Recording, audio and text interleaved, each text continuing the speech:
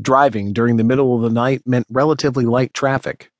I was winding through the narrow streets leading to Jude's beach house when I thought I saw a figure in the center of the road. By the time my brain registered the fact that it wasn't just a shadow from the streetlights, I was almost on top of it. I slammed on the brakes, jerked forward in my seat, came to a screeching halt, and looked up. There was nothing in front of me. Shit. Did I just hit somebody? I threw my door open, stumbled out of my car, and hurried to the hood. There was nothing there. Come on, Ethan. It's time to go. I spun around so fast I got dizzy. Where in the hell did that oddly lyrical voice come from? There, in the front seat of my car, sat a smiling red-haired woman.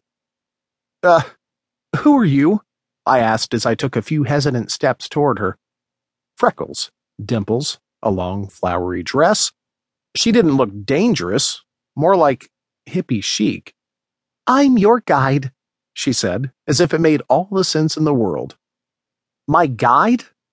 I climbed back into the driver's seat of my car, not stopping to wonder why on earth I'd voluntarily get into a closed space with a stranger who'd seemingly appeared out of nowhere and let herself into my vehicle uninvited.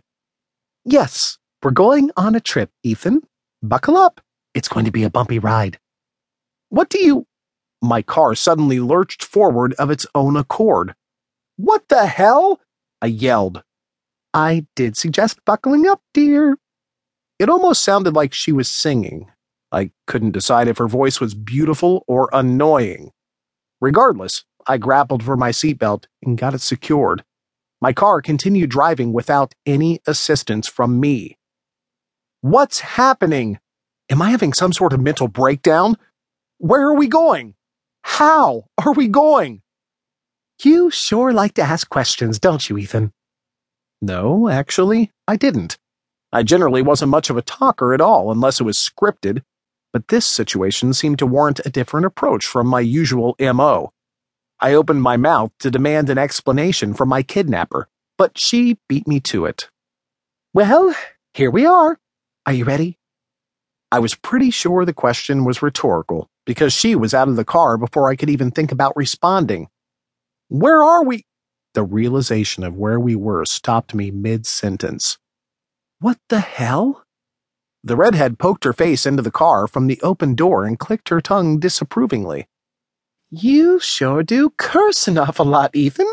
Tisk, tisk. She stood and closed the door. I thought this place got torn down 20 years ago. I mumbled to myself. It did. Apparently, she heard me. Through the closed car door, even though she was standing at least 10 feet away. And I could hear her too. Remarkably, that wasn't the weirdest thing I'd experienced in the previous 10 minutes. But right now is 22 years ago, so the studio is still here, she finished. There was an inherent inconsistency in that sentence, but I understood her meaning. Great, my crazy abductor hallucination lady was making sense.